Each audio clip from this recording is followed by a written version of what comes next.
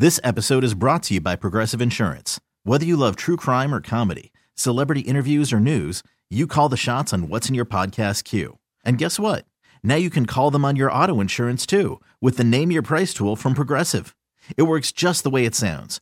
You tell Progressive how much you want to pay for car insurance, and they'll show you coverage options that fit your budget. Get your quote today at Progressive.com to join the over 28 million drivers who trust Progressive. Progressive Casualty Insurance Company and Affiliates. Price and coverage match limited by state law. Hey, everybody jump, jump, jump, jump. Yes. A good Wednesday morning. Happy hump day to one and all. It is Taz and the Moose with you right here on CBS Sports Radio, coming to you live from the Rocket Mortgage by Quicken Loan Studio. Rocket Mortgage, it's with you every step of the way to provide a seamless mortgage experience. You've got Mike and Sam across the other side at the controls, Bogish with your updates, and sitting in with me for the vacationing Taz as we take you for the next 3 hours right up until 9 a.m. Eastern Time right here on CBS Sports Radio. The toll-free line, 855-212-4227. Attention hotline fans. 212-4CBS. That is your number to call. It is brought to you by our good friends over at Geico. Great news. Quick way you can save money. Switch to Geico. Go to geico.com, and in 15 minutes, you can save 15% or more on your car insurance. What's up, Bogus? How you doing, bud? Moose, it's good to see you again. Good morning. Looking fresh today? Yes, fresh as a daisy. How about yourself? I'm right? okay. Good. I'm all right. Yeah, it's Wednesday. It is a Wednesday. You're right about that. It's a Wednesday morning. It's a hump day. It is a hump day. You're right. As we'll then steamroll right toward the weekend, which looking forward to that. And we got a great show on tap today, as we'll be joined by Rich Lerner a little bit later on in the program, as we will be talking a little golf with him, the FedEx Cup, and certainly talking a little Bills football with Steve Tasker, former Bills All-Pro, doing radio up there in Buffalo. We'll chat with Steve a little later on in the program, kicking off the third and final hour. And we'll begin with football because the news out of Dallas, or I should say out of Oxnard, California, via Cabo down in Mexico,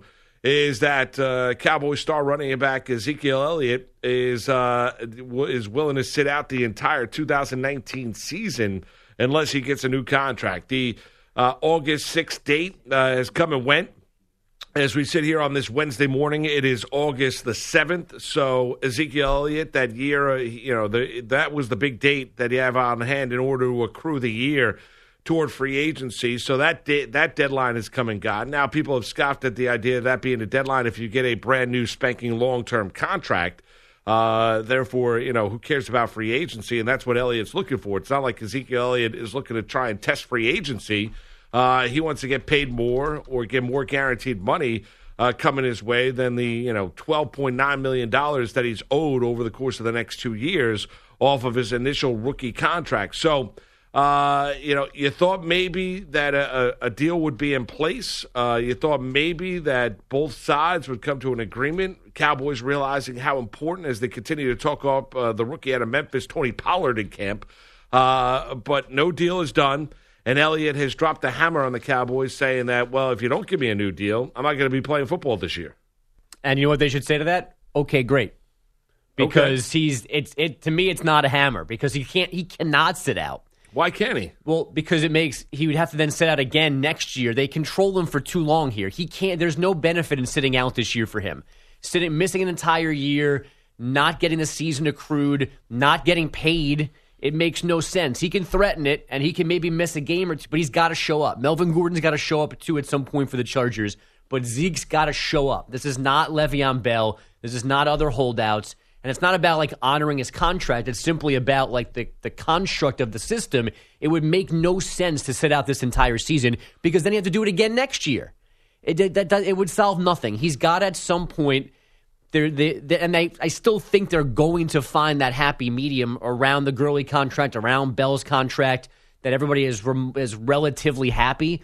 But that, to me, saying I'm not going to play this year for an entire season without a new deal is an empty threat because he's got to show up at some point. Well, I mean, he doesn't. I mean, he doesn't have to. I mean, he could conceivably sit out 2 years of football if he would like. Well, I mean, and that would be a ridiculous decision. Well, I mean, sure, he could do it, but he shouldn't. But he's not taking the hits. Maybe he lengthens out his career a little bit longer. Maybe he does that. I mean, I'm not telling you that I think that's going to happen or that's the smart move, but conceivably speaking, he could.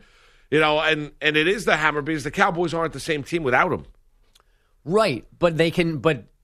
So it's a matter of using your leverage. Whether you Yes. feel like it's a veiled threat or not, it's a matter of using as much leverage as you possibly can. And we all know the Cowboys' entire team is built around the running back. Of course, they need to pay him, which is why I think this will get done before we even find out how willing he is to miss multiple games.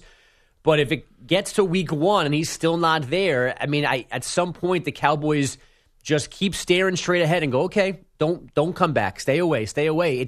And we'll do this again next year. And it's going to suck for all of us because we will be absolutely different because we need you and you need us. But the idea Well, he of doesn't him, need them. I mean, Ezekiel Elliott could be a star running back someplace else. well, but They need him. Sure, but he needs them to get rid of him then. Well, no, He can't just walk away for 3 years. No, well, for 2 years. He's got 2 years till he hits free agency, right? Well, they could franchise tag him. I mean, right. I mean, and Twice. But I mean, I think Ezekiel Elliott would probably take the $14 or $15 million, or it might be $60 million at that stage a year. In order to play running back for the Dallas Cowboys. I think he would take that. He's going to scoff at the idea of making the, $5.9 million that he's due to make this year, that he doesn't think it's nearly enough based on the production that he provides and the importance that he is to the team. And you know what? Honestly, for Zeke, he is not wrong. I mean, you're going to use as much leverage as you possibly can. Do I think it's a similar threat to the one that you saw last year and the one that was carried out by Le'Veon Bell? No, I don't think it's a similar threat. But I'd be a little bit concerned if I'm the Cowboys because I know how important he is to my team. I cannot win football games. I cannot be a playoff team. I cannot be a contender in the NFC East without Elliott running the football for my team. I just can't. I'm not going to be able to do it on the arm of Dak Prescott, as inaccurate as he is at times. I cannot do it with Dak and Amari Cooper signed to long-term deals. I need Zeke. They need Zeke, which is why they're going to get – I still think they're going to get this done. My confidence is not the same as Jerry Jones. It'll happen. It always does. But he's right in that it makes too much sense for all 3 of his guys to sign contracts, to get this done, to get locked in, to move forward and be a good football team and have a chance to win the NFC East, but also just to flat out get their money. Dak's going to get more than he's worth. Cooper's going to get probably relative value, and Zeke may end up being paid less than he thinks he should get paid, but he's still going to get a nice big fat check. So there's a lot of maneuvering, a lot of posturing here, Moose. As always, I mean, this is not a different negotiation than other teams.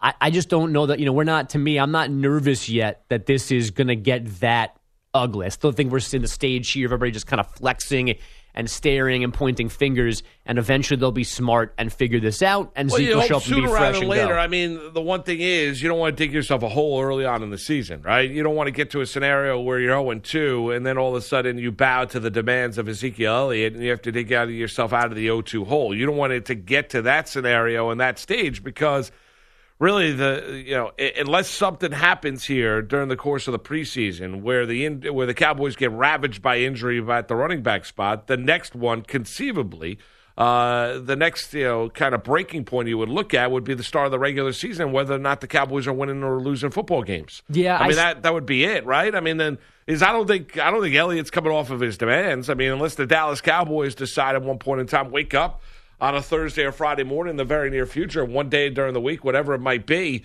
and say, oh, you know what, we're wrong, we got to go pay them. It doesn't seem like they're coming off their demands. I mean, reportedly, according to Schefter and ESPN, they've made handsome contract offers to all 3 of them, Cooper, Prescott, and Elliott, where it's basically they'd be paid as the top 5 at their position. But that's not good enough for Ezekiel Elliott. And, I don't know. I mean, that should be good enough for Dak Prescott because I don't think he's a top 5 quarterback in the National Football League. And it should be good for Cooper as well. Yeah, and I don't think Amari Cooper is a top 5 wide receiver in the National Football League. For Elliott, though, his importance to the Cowboys does have to factor in here, and that's why I think the comparisons to say when Stephen Jones comes out and says, well, Le'Veon Bell reset the running back market, I think that is complete and utter nonsense because Le'Veon Bell, number one, is older. Number 2 is, he was not as he was important, but his level of importance was not near what Elliott's is to the Cowboys, what his was to the Steelers. Even as productive as he was, because they had Roethlisberger and Antonio Brown, and now all they have is Ben Roethlisberger. I don't know that Le'Veon Bell reset the market, Moose, but he definitely confused it and he complicated it.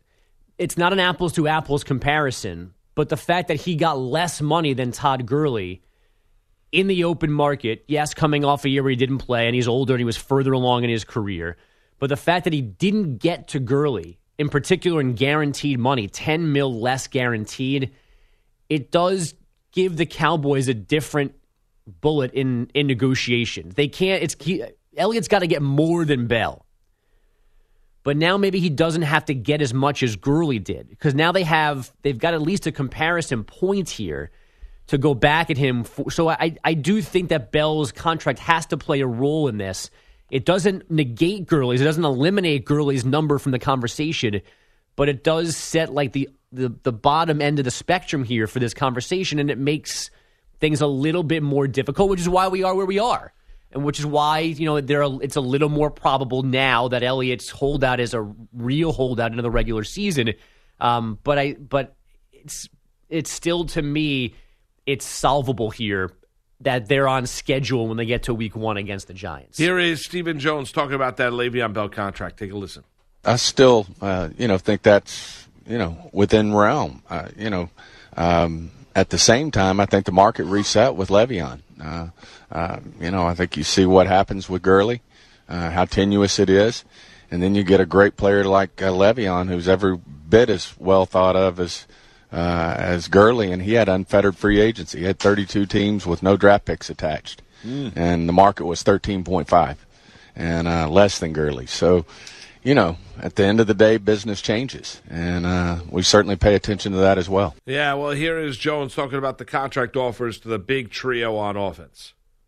I don't know. I mean, you'd have to ask Zeke and his representation. I mean, our goals are to get deals done. Our problem is we got a distribution dilemma, and, it's our job to manage the cap, and we're trying to divide the pie up. It's a zero-sum game for us in terms of the money. The money's going out the door.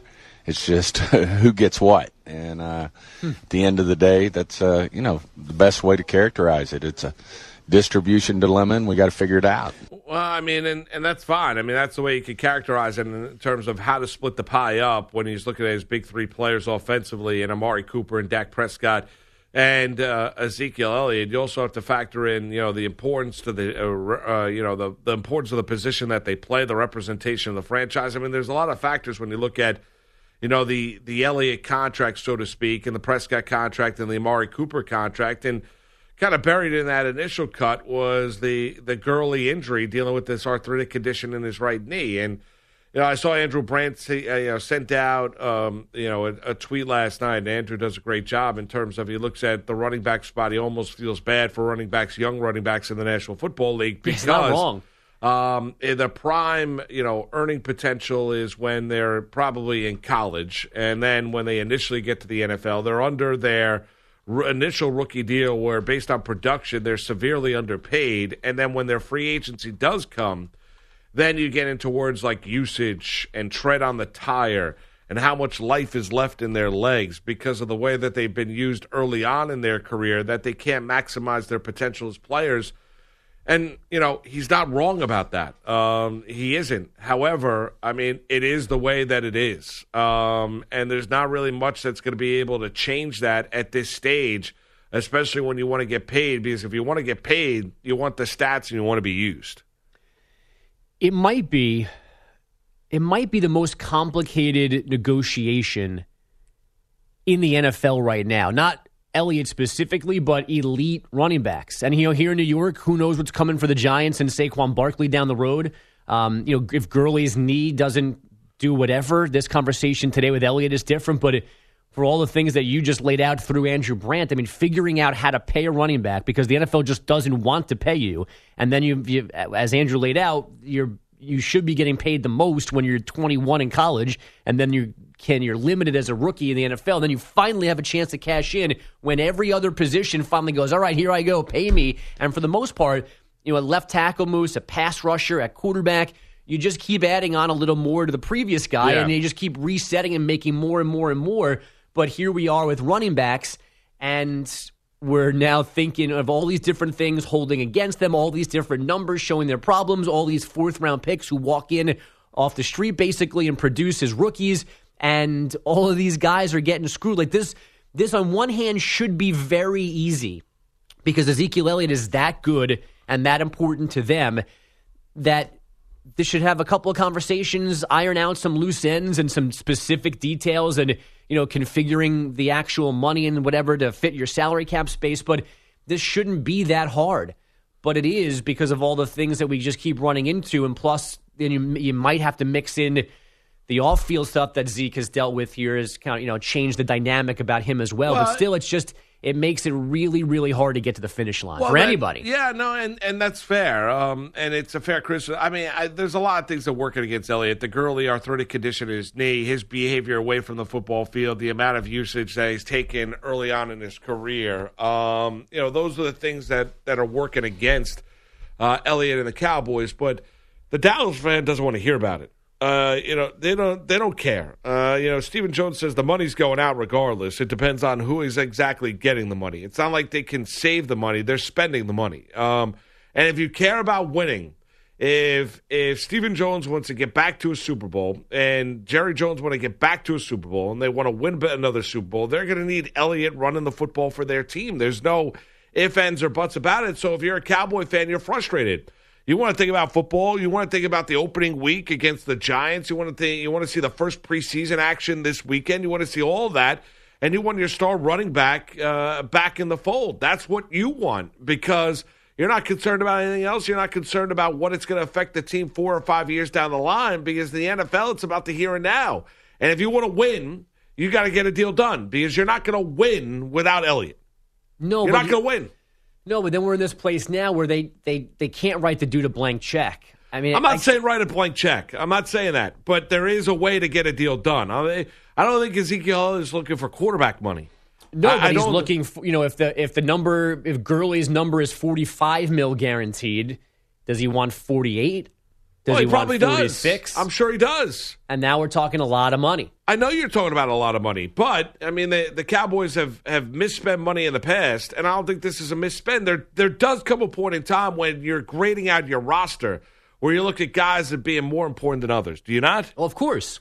I mean, and Elliott makes Dak Prescott a better quarterback. And Cooper makes him a better quarterback as well. Yeah, I understand that. But, I mean, if you're looking for pure impact, who's a more important player? It's Elliott. Well, yes. I mean, that makes that offense go. I mean, it puts them in third and manageable situations where it's easier for Dak Prescott to be able to throw the football. And I get his fourth quarter stats over the past couple of years have been really, really impressive, but he's not the most accurate quarterback in the world. That's the thing that would frustrate me if you're a Cowboy fan is you're sitting here and saying, why can't you just – why you take care of other players, you go out, why does it need to be this with Elliott? And – I think probably the lack of trust that they have in the player and him not playing ball with the team, I think has led us down the road. I think if Ezekiel Elliott was a cleaner personality away from the football field, I think we'd probably have a deal getting done. See, I meant to ask when Jane Slater was on with us yesterday. I think you did bring it up at some point, how personal this is. In terms of what Zeke has already been through, what they're afraid of him, and it has to play into this. But I do, just listening to everybody, I do still kind of feel, Moose, like this is more about just football and economics than it is about any kind of hang-ups they may have. I mean, and plus it's the Cowboys. They have. You trust Elliott? Well, it's not about me trusting them. I don't trust the Cowboys. I'm asking you your opinion. Would you trust Ezekiel Elliott and give him a long-term contract extension? Yes, I would. You would. I would. Off the top of my head, if we're using Bell on one end and Gurley on the other, Gurley's never gotten in trouble, never been suspended. Right. Le'Veon Bell got suspended for smoking weed. I would want to get myself, if I'm the Cowboys, like around. Because I kind of see their point in that Gurley's deal was almost too much. So if I get myself in around like 42 to maybe coming almost exactly the same to Gurley at 45 mil guaranteed, I'm okay there. I'm not going past Gurley's number. So yeah, I'm paying Ezekiel Elliott. and the Cowboys are paying. The Cowboys don't care about these things. We've learned that between Greg Hardy and Ezekiel Elliott and other guys. They're not. But people can also learn from their mistakes. The Hardy scenario was a disaster. Not them. I don't know about that. The Hardy scenario was an absolute disaster. Randy Gregory's happened since that, Randy right? Randy Gregory's addicted to weed. Okay, but they took him and they kept him and they. Well, but we're talking about apples and oranges comparison. You're talking about smoking marijuana to basically an abusive individual. No. Hardy. I'm not comparing sins. I'm comparing the fact that the Cowboys don't seem to be risk averse in there's different committing levels, and picking but Andrew, guys. There's different levels of risk here. I agree. I mean, people. There's some people that say there should be no suspension of the National Football League for smoking marijuana. I mean, I'm one of them. So you look at Randy Gregory, who they took the gamble of him, and he was an habitual weed smoker when he was at Nebraska, and they tried to provide him help, and he's not been able to keep himself clean away from the football field. I think it's different when you compare Randy Gregory to, say, Ezekiel Elliott, who decides it's the good decision for him to pull a woman's top down at a St. Patrick's Day parade in 2017. Not to minimize. Again, my point was not to compare evils here. My point is that they are okay with getting for any reason a guy that could take himself off the field. They're okay with putting that guy on their roster. They have never been, whether it's Pac-Man Jones or anybody else going all the way back through the Jerry Jones tenure, they give guys second chances, third chances, fourth chances. They don't seem to be worried about making any commitment to any player that has an increased risk of taking himself off the field for whatever that reason may be. Good, bad, evil, drugs, whatever. A guy that has any kind of baggage, they're not afraid of it. What kind of commitment did they say, besides making him a second-round draft choice, what kind of commitment did they make to Gregory? Did they give him a huge financial package? How long has he been on their roster? How about Greg Hardy? They celebrated adding Greg Hardy. And what happened after a year? I don't care that they got rid of him. They celebrated signing Greg Hardy. Well, I understand that they did, and they learned from that mistake, and it was an absolute disastrous signing. If you think Stephen Jones and Jerry Jones don't sit there and say, well, Elliott's behavior does not factor into the contract, I think that's nonsense. I don't think it's the driving force in this. I'm not saying it's the driving force. I'm talking about a factor. If you're looking at $42, $43 million that you're going to commit to a guy that's guaranteed money, and you're not looking at his behavior, even the nonsense that happened in May out in Vegas where he decides and it looked like he was intoxicated. It did not look like he was with 100% himself. After a concert with his girlfriend, decides to walk up to a security guard and nudge that person down. I mean, it's just that moronic type of behavior. That's got to be concerning. If I'm a team, if I'm going to invest that kind of money, I want to make sure that guy's going to be able to earn, that guy's going to be on the field, and I'm not going to have to deal with this nonsense away from that field. And I think there's always that fear with Elliott because I really don't think he's matured in any way, shape, or form probably since his junior year in high school. Yet here we are, and they are wholly prepared to make an even longer commitment to him. But they're not willing to give him the contract he's looking for a reason. Well, right, because of Le'Veon Bell. They've already. Stephen Jones is on the record, and he's had to backtrack, and at least he hasn't told us that he didn't say what he said, but he at one point said that Gurley's number was the starting point for Elliott. And now we've got the Bell thing, and maybe that's cover for them rethinking things. I don't know, but if Le'Veon Bell never exists, and the only contract that's comparable right now for Ezekiel Elliott is Todd Gurley's, the Cowboys themselves said that Gurley's contract was a fair comparison. Right. So that doesn't sound like they're the they savviest care. Guys in dealing with the media either, and what they have to throw out there. But I agree with you. He did say it at the time, but he's also walked back that conversation too. I mean, you look at the Gurley injury, you look at the Gurley contract, Le'Veon Bell resetting the market, and Ezekiel Elliott's personality. Those are all the things that are working against Elliott. I said it weeks ago. I think if Elliott played ball here and showed up at camp and was working with the first-team offense for the Dallas Cowboys, I think he's going to get that contract sooner doing that than what he's doing right now. Yeah, I don't know. I don't know because once he's there, what's he going to do? I understand, but I think they need to see him personality-wise grow up and mature a little bit. I do think that's a factor. They're not going to come out and tell you. I mean, the Dallas Cowboys are never going to come out and tell Jane Slater, listen, we're concerned about Elliott's behavior away from the field. They're never going to do that. I mean, that's something that you don't bring to the negotiating table. And it's also something, well, you might be behind closed doors, but it's not something that you bring to out there and throw out there for public consumption. But I think it's a factor. I think there are a number of things that are factoring in. I think if Elliott played ball, I think he'd get his contract sooner than he's going to get it right now.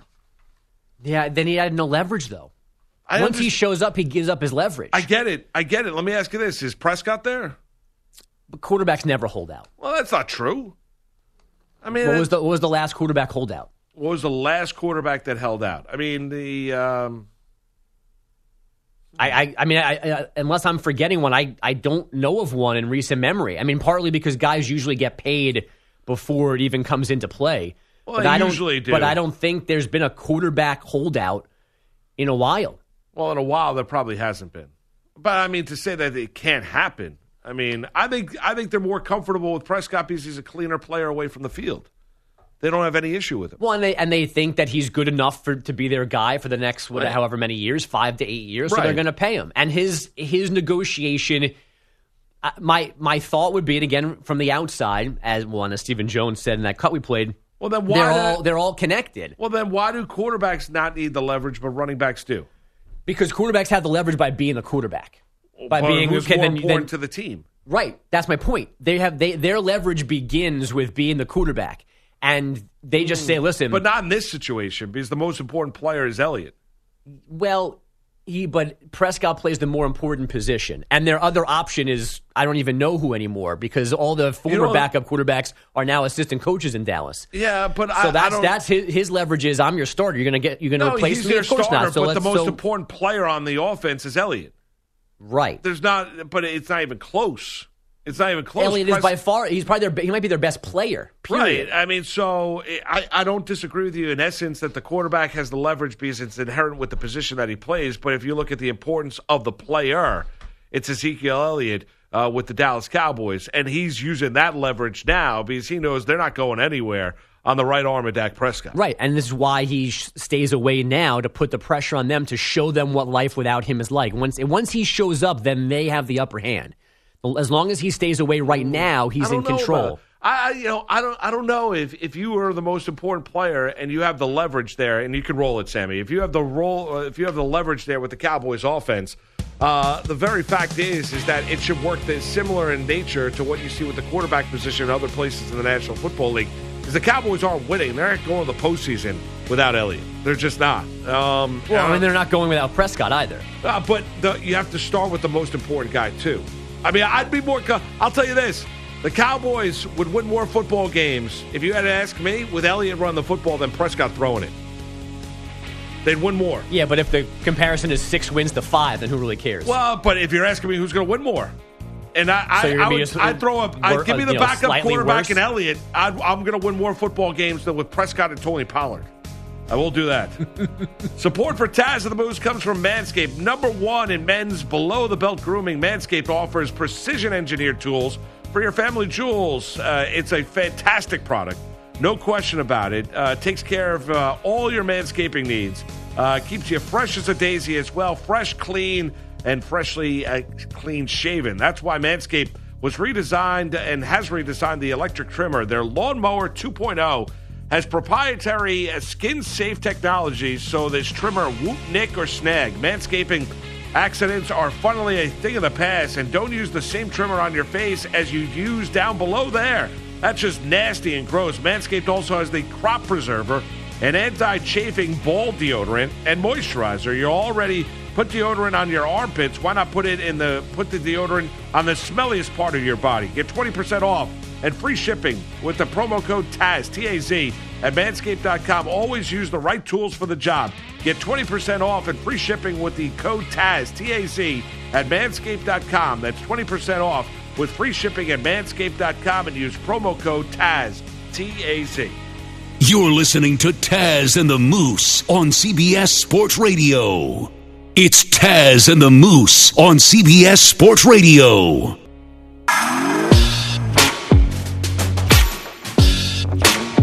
It's Taz Taz and the Moose on CBS Sports Radio.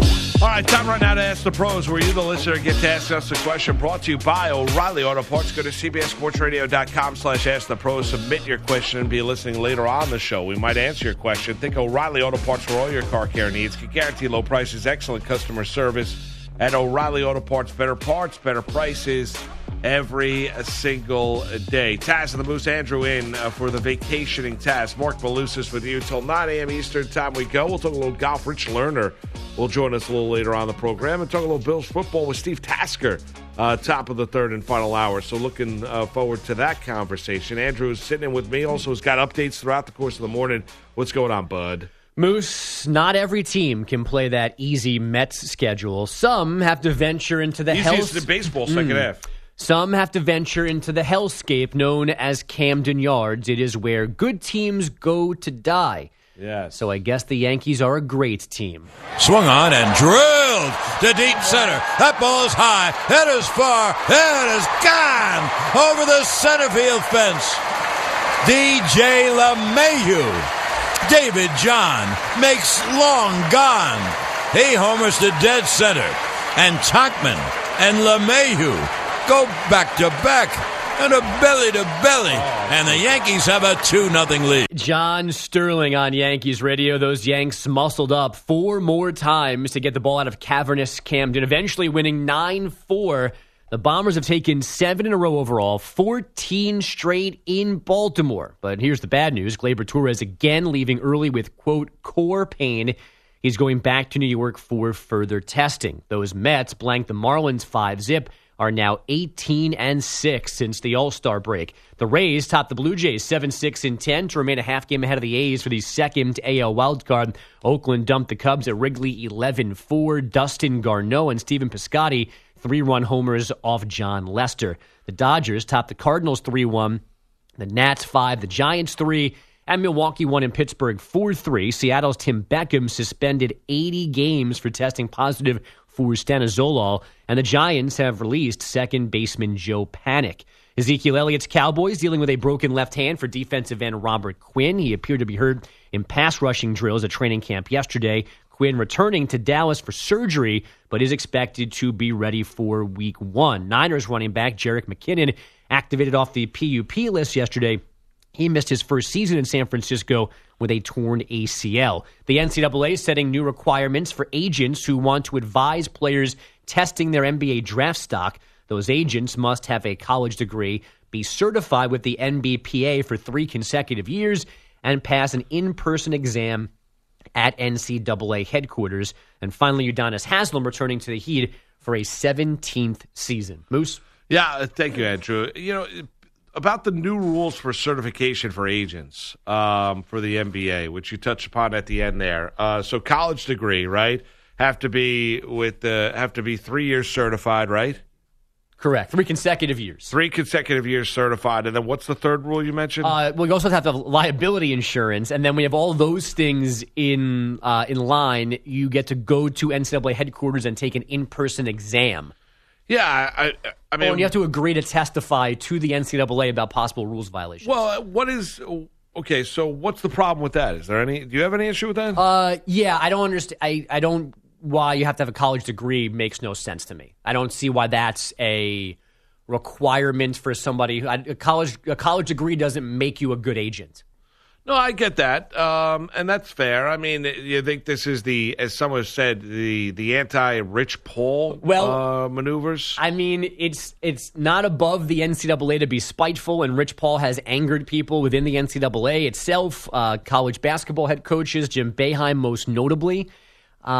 It seems like an odd thing to include here because we're not in this run of like ignorant, stupid, unprepared agents negotiating crappy contracts for NBA players who are now going, how did I get into this mess? Where's all my money? Like a college degree it's nice, it's great, it's important in theory, but it doesn't guarantee that you know how to do your job. Well, no, it doesn't. But you're trying to create kind of a a minimal, education level for agents that are going to be communicating with college students, correct? Again, is there a problem? Not to dismiss the importance of college, right? I mean, but I don't see why there's a problem where you want guys to be. Listen, you have to. There's certain. I can't walk into a courtroom and be a lawyer. Well, no, because you have to go to law school. Well, correct. I have to get a 4-year degree, correct? And then I have to go to law school. Sure. Right. I mean, I can't do that, so I can't all of a sudden walk into a hospital and say, I want to do open heart surgery. No, but that's not what we're talking about here. No, but there's requirements of education in order to go out and do the job. But that makes sense. You should have nonstop training as a doctor to make sure your skills and your knowledge are up to date. Right. And go into law school so you learn the law is fine. I understand, but there have been. So if I had an English degree from Dartmouth, that makes me a good agent? No, I'm not saying. Listen, based on what you do, your education is just helps open the door. It doesn't mean you're going to be particularly good at any job you do. I mean, it might exactly. But you do have that education to lean back on. For what?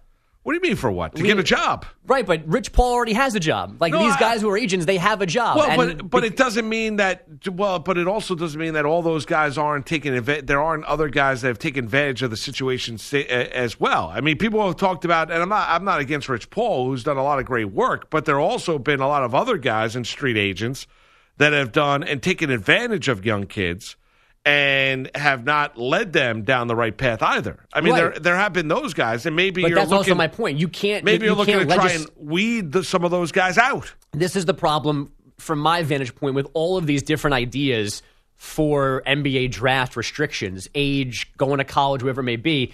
You cannot legislate away bad advice.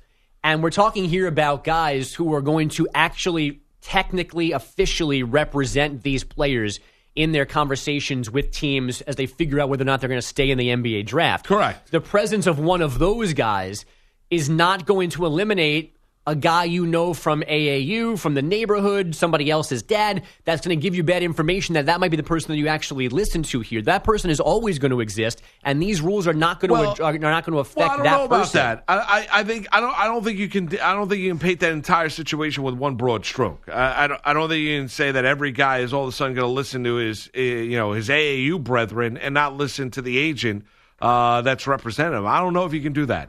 You can't prevent stupidity. Exactly my point. But what I can do is I could weed out the stupid. But you're not. And I can weed. I in essence, I'm trying to. But it's a fruitful endeavor. Well, a fruitless endeavor. Well, how do you know? You can't say it's fruitless until you try it. If you create a protocol of what you need to do, what's the minimal amount of education you need to have in order to be an agent? Why is that a bad thing? Why is it necessarily a bad thing to say this is what, in order to be an agent in the NBA and represent these young athletes and be one of these guys? First of all, it's not an NBA rule. This is the NCAA's rule. I get it, but why is it a bad thing? It's not a bad thing to try and fix the system. I just want you to do things that fix the system. You want to tell them that they need to take a different test so they understand all the rules, so they don't accidentally break an NCAA rule and screw this kid up. Fine by me. You want to make them go to a 3-day seminar somewhere so they learn all these things? I'm okay with that too. The arbitrary decision that you need a college degree, not even saying, if they would say you need a law degree or some kind of you need some training in contract language and negotiation and labor law, that would make more sense than just saying you have to have a college degree, because I could go get a college degree and still be an idiot or still be a bad dude. I'm not saying that, but I'm not telling you that every person that graduates from college is a good guy or a good woman or smart. I'm not. But I also am making it more difficult for you to get in. Well, only a little bit, because we're not. I am. No, but what you're doing, Boost, I think you're talking as if this is an NBA rule limiting who can be an agent. All this is the NCAA saying you can't talk to an underclassman. I know what the rule is. I understand, but I'm talking about the very fact of am I not making the path a little bit more difficult, a little bit more arduous? There's no argument against that. There is if you're doing it in the wrong way. Because the problem that you're trying to get rid of is not going to go away with this. You're 100% certain. Not to the extent that would not enough. It's not going to do enough. So no. No, I don't. You just said it's no. Hold on a second. In the span of 30 seconds, you said the problem will not go away. It will not go away. You're not doing enough. If maybe you take the problem here, Moose, the guys that are giving these players bad advice, in the instance that they get bad advice, those guys are not always their official representation.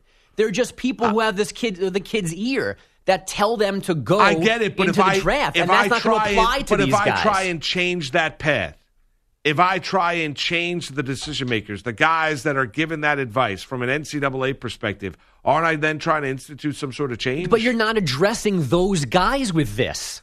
Well, but that does not. But I'm not telling you all those guys are addressed with this. But I am creating a little bit more of a difficult path. The NCAA is by creating this, by making sure that you have to go to 4 years of college, that you have to, have this in-person interview. I'm doing all that. To me now, maybe there's a workaround. I mean, maybe there's a way that guys can work around all these new rules that are set in place by the NCAA. But I don't. Everyone's talking about, what are they doing? Well, nobody likes change. I get it, and it's not going to prevent all the morons and all the stupid decisions out there. But if I can if I can take 20% of the decisions, the bad decisions that are made, and take those out, and then work on the other 80% with another rule, is that a bad thing? It's not a bad thing. It's not a good thing either. Well, wait a second. If I help out young college athletes and prevent them from 20%, if you give me 20%, not 100%, but it's a 20% change, that's not bad. That's a bad thing. I think this is another empty act by the NCAA. So it has no impact whatsoever. It has a minimal impact, if anything. If any, it's minimal. So you think that forcing guys to be able, the NCAA rule, forcing guys to make sure you have an education, that's a bad thing. Education's now a bad thing. I just want to know. No, education is not a bad thing. Using education as an arbitrary requirement is a bad thing. Or Really? is a useless thing. Yes. Really? Moose, we work with people who went to 4 years of college that are dumb as nails. But you know them, so it means nothing. Getting a degree means nothing in this instance. It doesn't make you a better agent if I have an economics degree or an English degree or a history How do you degree. know? Because it doesn't. Well, it just doesn't. Wait a second. If I go to college and there are certain requirements for jobs in our society where you have to go to college. Yeah, and that's, you know what, and again, There Moose, are those. Moose, you and I are sitting here, right? I can't go walk into a financial institution and say, you know what, or walk down on Wall Street and walk on the stock exchange and be like, you know what, I would sell some stocks. If you could prove, if you I'm pass your not series, going to be able to do that. if you pass your Series 7, I got to pass tests. yeah, pass your education. Right. Pass your Series, Education. pass your Series 7. It's not a bad thing. Pass your Series 7. Education. Can I finish my point? Yes. Taz, pass your Series 7, which makes you informed and educated on your job. And get your Good. education. Just keep yelling education. That's smart. Well, you no, must have went to college. I did go to college. Yeah. I did. Syracuse. Now you went to Fordham. Yes, and I've been trying to tell you, but you keep yelling education, that me going to Fordham, working at the radio station is why I've been able to have the career I have. Going to history class and learning Spanish for 3 years has almost nothing to do with me sitting here. And that degree, but I didn't tell you to take the from a classes great you school, took. has nothing to do with whether I could be an agent or not right now. You could have chosen different classes to take. Not core classes. I mean, honestly, I had core classes you need to take. The point is, a degree does not guarantee anything. So I'm not saying that. One has nothing to do with the other. You are. You're saying it's going to fix problems. I'm not saying you're giving me 20% of the issues. If it resolves 20% of the issues, I'll take it. You can take it. Everyone loves to complain, but when the NCAA tries to institute change, everyone's like, whoa, what are you doing? You can't do that. Change for the sake of change. What do you mean? Hold on a second. You actually want the guys communicating with college players to be educated? What are we, serious now? Give them an IQ test. Education means nothing in our society. Get lost. Taz Moose, CBS Sports Radio. Give Taz and the Moose a call, 855-212-4CBS. That's 855-212-4227. It's Taz and the Moose on CBS Sports Radio. It's Taz and the Moose on CBS Sports Radio. That's right. On this Wednesday morning, Mark Malusis, Andrew Bogish with you. Let's head out to Green Bay, Wisconsin. It's George at CBS Sports Radio. What's up, George? George. How are you? Good morning. Yeah. Good morning. How are you? And I think we lost George. I think George dropped off. Let's try San Diego. Scott. What's up, Scott? Hi, this is Scott. I was listening to the points Andrew was making, and he's spot on. if this goes to court, it'll come down to job analysis, and they'll look at the knowledge, skills, and abilities requisite for that position. And there's no way you'll be able to tie a general college degree to the necessary requisite skills. If you had a degree that specialized in that, yes, but it'll never hold up in court otherwise. Andrew's spot on. So I didn't even get that far down the road, but thank you. The court of law, but you don't think it weeds any of the I would say undesirables out of the agent game? That's not even relevant, because the bottom line is whether those KSAs, those knowledge, skills, and abilities, are needed. And specifically, you'll have to demonstrate how a general education does that, and it won't hold up. I come from a family of lawyers and judges, and it won't hold up. In labor law, it'll come down to demonstrating the knowledge, skills, and abilities that are needed for that position. And there's no way you'll be able to do that with, as Andrew eloquently said, with a degree in English or something else that's completely unrelated. Well, I mean, it's not just that, though. I mean, there's the degree, and then there's other parameters that they need to meet as well. I mean, so it's not just the degree. Taz and the Moose on a Wednesday morning, CBS Sports Radio. This episode is brought to you by Progressive Insurance. Whether you love true crime or comedy, celebrity interviews or news, you call the shots on what's in your podcast queue. And guess what? Now you can call them on your auto insurance too, with the Name Your Price tool from Progressive. It works just the way it sounds. You tell Progressive how much you want to pay for car insurance, and they'll show you coverage options that fit your budget. Get your quote today at Progressive.com to join the over 28 million drivers who trust Progressive. Progressive Casualty Insurance Company and Affiliates. Price and coverage match limited by state law.